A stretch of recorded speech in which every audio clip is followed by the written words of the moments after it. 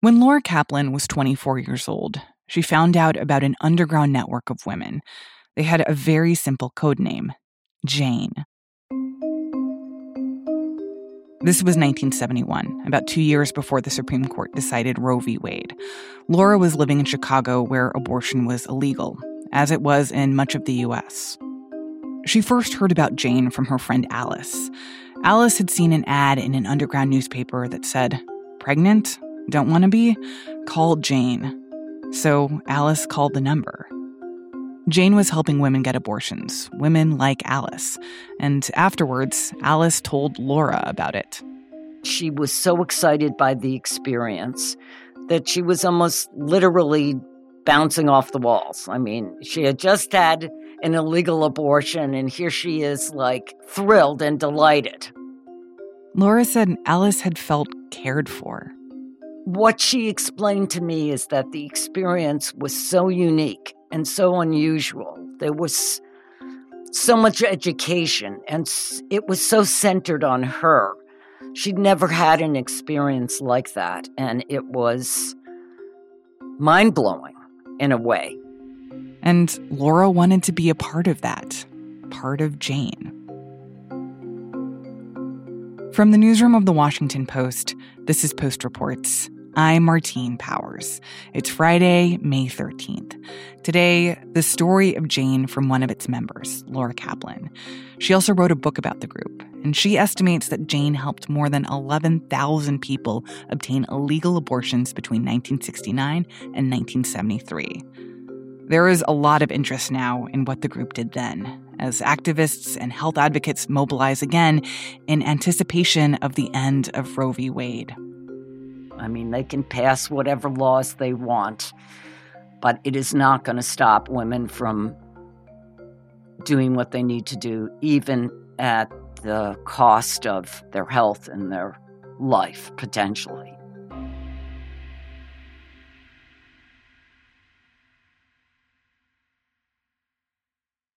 So before Roe, what were the options if a woman was pregnant and she didn't know what to do? Like, what were the choices that she had, and what were the hurdles or dangers that she faced? Well, if she was rich, she could go to another country if you had money. If you had no money, you were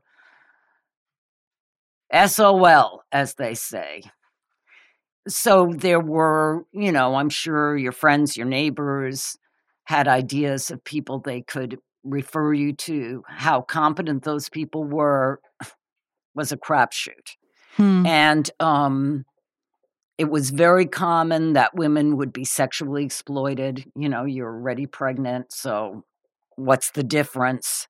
Sometimes these practitioners feigned an abortion that they didn't perform. Oh, wow. And certainly there were many, many cases of people who didn't know what they were doing, and women wound up dying and severely injured. At Cook County Hospital, the large public hospital in Chicago, at that time there was a ward just devoted to women with complications from illegal abortions. And if you talk to doctors from that period, they will tell you that ward was almost always full. Oh, my gosh. Yeah. And Illinois also, in Chicago, made the habit of a woman came in with complications from an illegal abortion, the police were called. So it was a very, very difficult, dangerous, life-threatening situation for women, but it didn't stop women.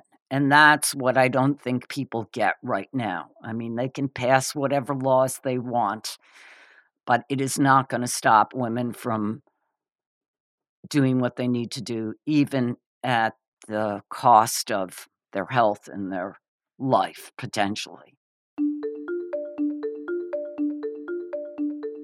In response to these kinds of hardships, the women of Jane came together in the late 1960s. The way we started was not unique. How we evolved was unique. And we started, like a lot of other women's liberation groups around the country, deciding we wanted to do something to help women navigate the illegal abortion world.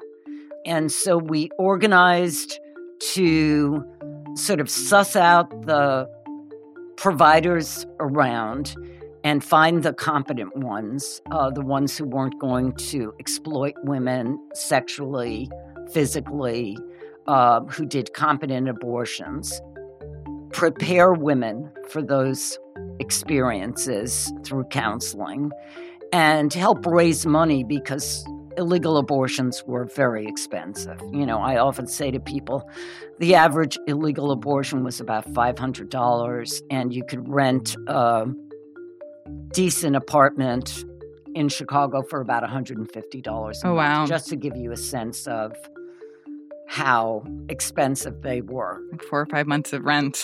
Yeah, groups all over the country were doing this, and that's how we started.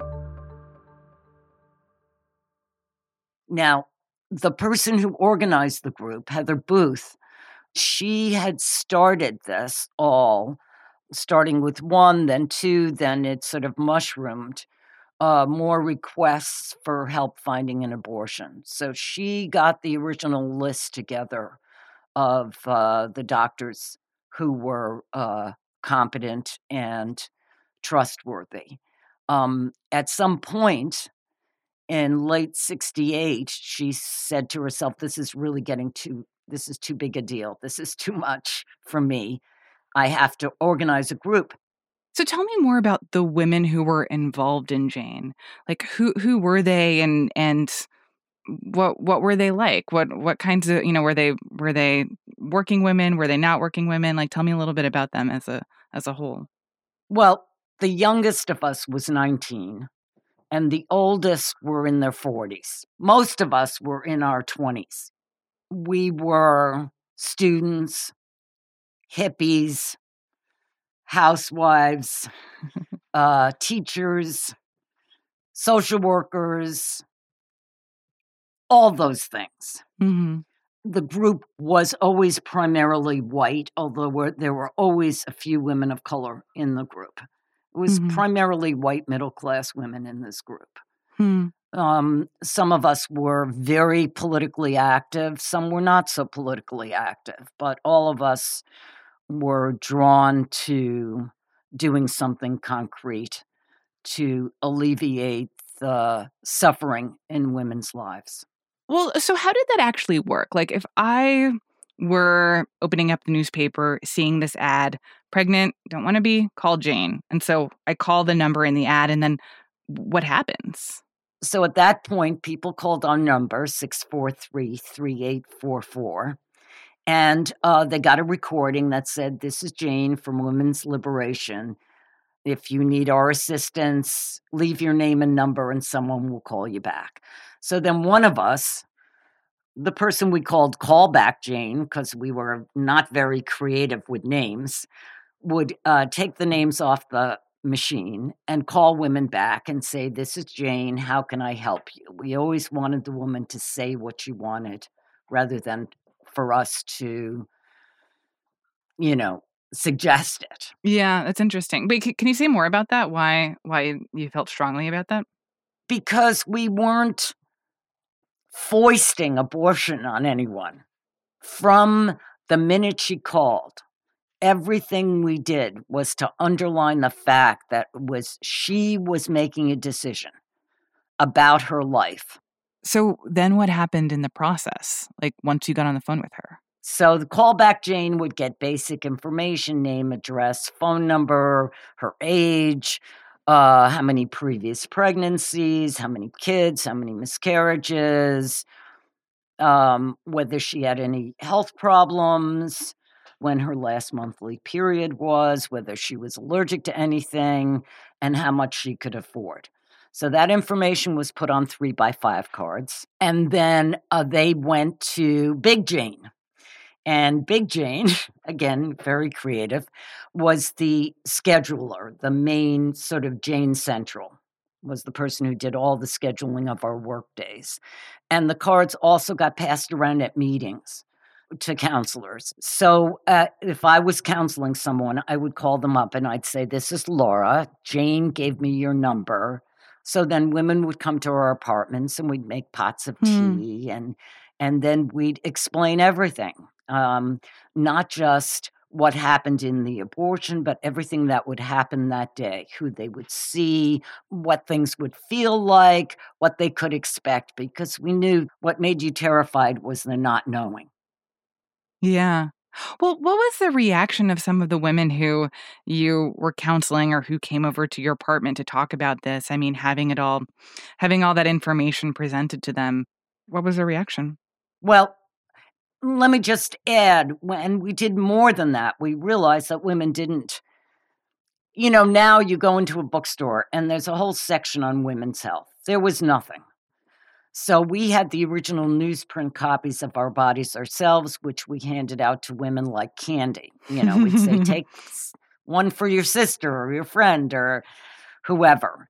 And we spent a lot of time talking about birth control methods because we didn't want to see women again. And most of the people we counseled knew so little about their bodies or how their bodies worked. A lot of what we did was educational.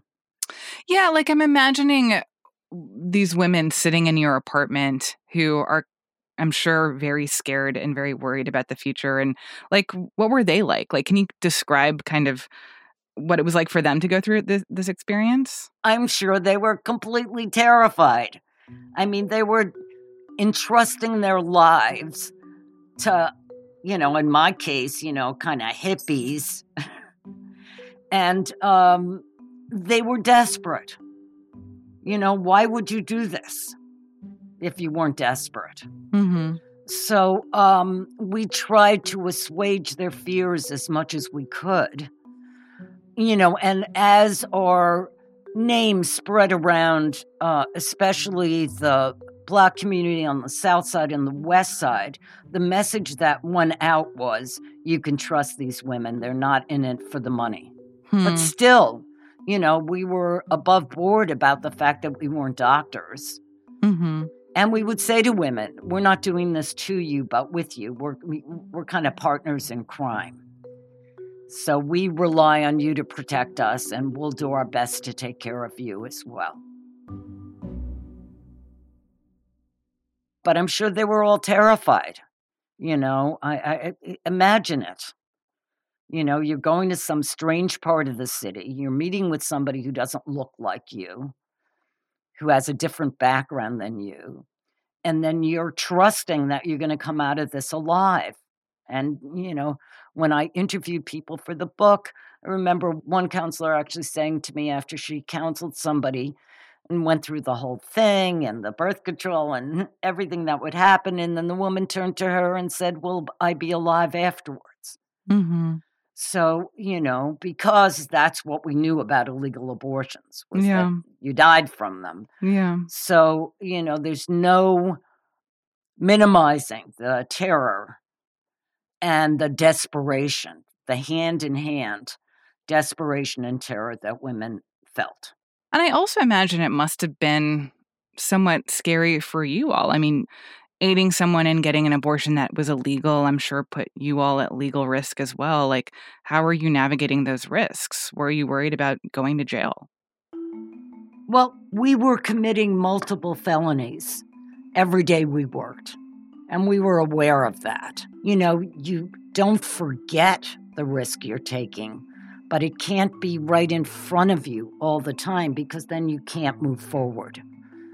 In the context of the times, there were a lot of people breaking laws for justice.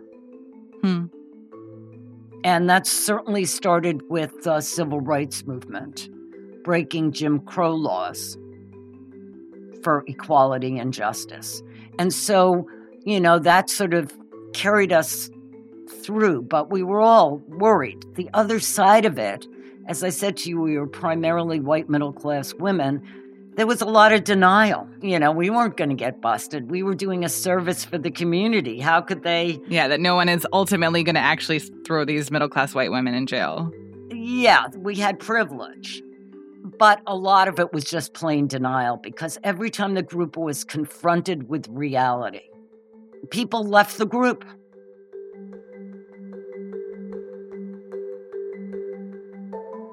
After the break, we talk about why some of their assumptions about not ending up in jail proved to be wrong, and how members of Jane went from counseling women on abortions to performing abortions themselves. We'll be right back.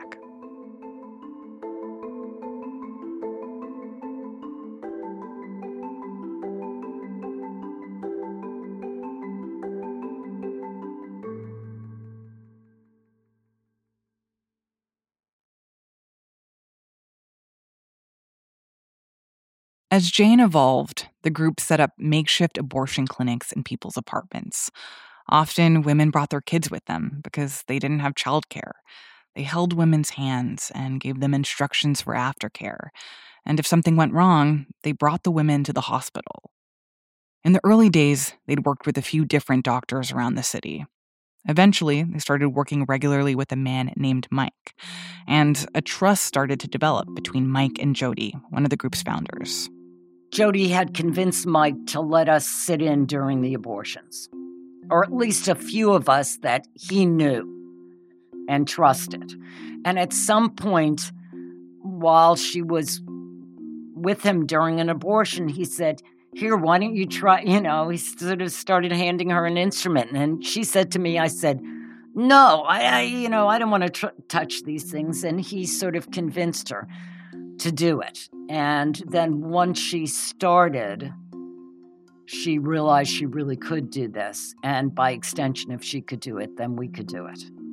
Mike was very charming, but more importantly, he was extremely competent. Women, like 10 days after their abortions, went for post-abortion checkups, and we had nothing but rave feedback from GYNs that they were all in great shape.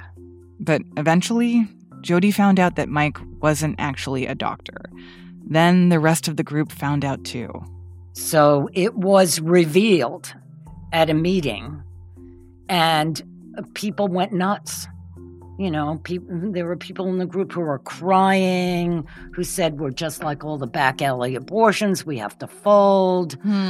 And actually, one woman at the meeting said, "Well, if he can do it, and he's not a doctor, then we could do it too, and we can charge a whole lot less." But there were people who left the group, and that was it for them. They were out. Wow. They weren't going to do it anymore.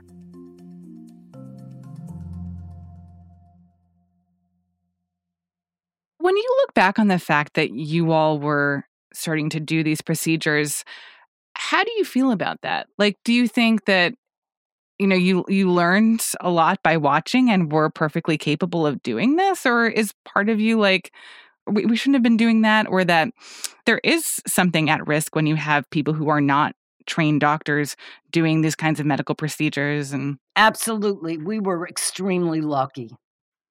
Mm-hmm. Extremely lucky. I mean, something really bad could have happened, and it didn't. Mm-hmm.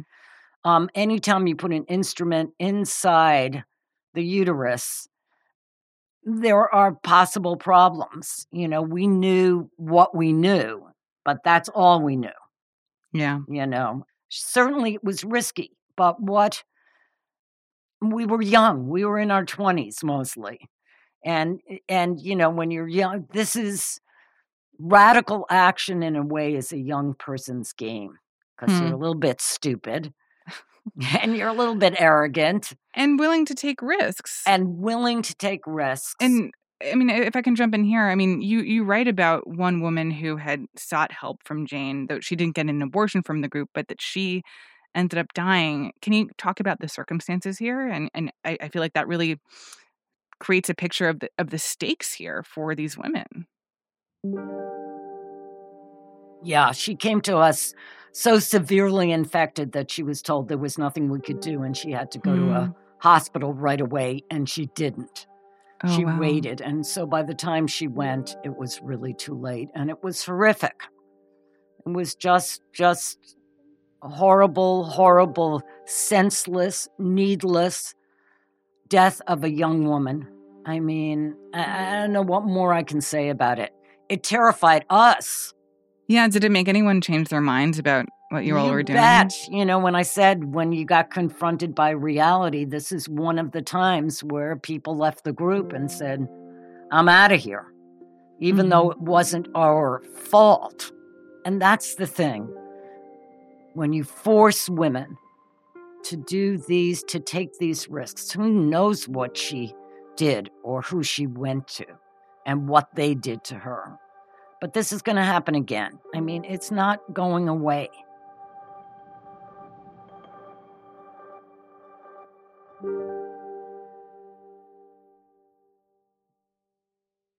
Even though some members of Jane were in denial about the possibility of jail time, eventually some of them did get arrested. In May of 1972, there was a raid on a place we were working, and it happened to be, occasionally we rented an apartment. We used our apartments and our friends' apartments, but in this case, this was a place we had rented in South Shore in Chicago, and we got busted by the homicide squad. The women who got busted spent a night in jail. One got out early because she was a nursing mother. The rest spent a night at jail, and then they got bailed out the next day. And their lawyer told them that there was a case in the Supreme Court, and it looked like it was going to go their way. And if it did, this whole thing could go away. And that's what happened. In January, Roe v. Wade was decided, and I don't remember how much later the case was thrown out of court. Now, Illinois could have charged everybody with practicing medicine without a license, but they didn't do that. So we lucked out. Those 7 people lucked out. Otherwise, they could have been facing serious prison terms. So can you tell me, where you were and what that day was like when you heard about Roe v. Wade and realized how that was going to affect you? I do remember we had a party that night to celebrate, and then we had to make a decision. And we had some very difficult meetings about what we were going to do. There were people in the group who felt like what we did was so unique and not like any other medical experience women had had, that we should continue doing what we were doing. Others of us felt like we had been really lucky. And once there were clinics and doctors doing abortions legally, we wouldn't have any protection. We thought, we're doing such a service to the community and we'll be protected. We're keeping women from dying. That would all be gone. And quite frankly, I think we were burned out. I mean, this was really intense. We were on call. You never knew when you were going to get a phone call from somebody having a post-abortion problem or getting busted or any of the myriad things that could have happened. And I think we were tired. It was my whole life at that point, and I was for folding. You come together, and when I say you, I mean anyone who takes on a task to right a wrong, to provide justice, and to take care of the least among us. When that task is no longer needed, it's time to move on and do something else. What was your reaction when you saw this news about the draft decision that could potentially overturn Roe v. Wade? I can't say I was surprised, given the current makeup of the court and the Trump appointees.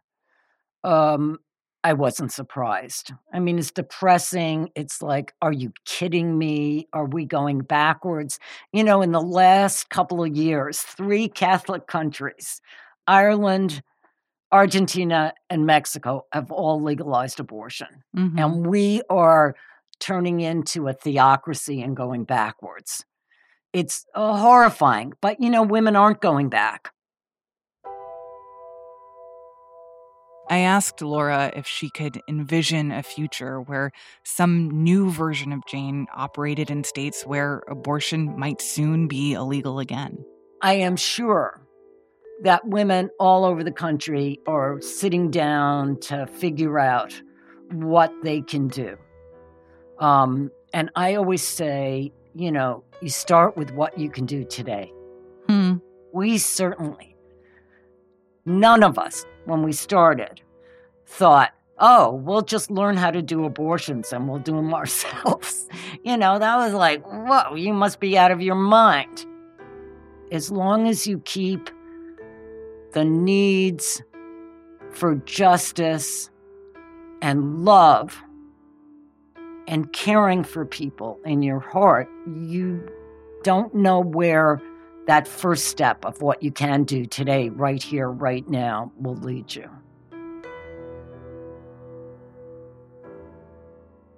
Laura Kaplan, thank you so much for sharing your story with us.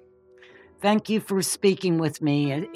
I would like to say it's been a pleasure, but given the circumstances, I don't think that's quite the right word. Laura Kaplan is the author of The Story of Jane, the legendary underground feminist abortion service. Today's show was produced by Robin Amer. It was edited by Maggie Penman with help from Rennie Swernovsky and Alexis Diao. It was mixed by Sean Carter. And that's it for Post Reports. Thanks for listening. Our executive producer is Maggie Penman. Our supervising senior producer is Rena Flores. Ted Muldoon is our senior producer. Our editor is Alexis Diao. Jordan Marie Smith, Ariel Plotnick, and Rennie Swernovsky are producers.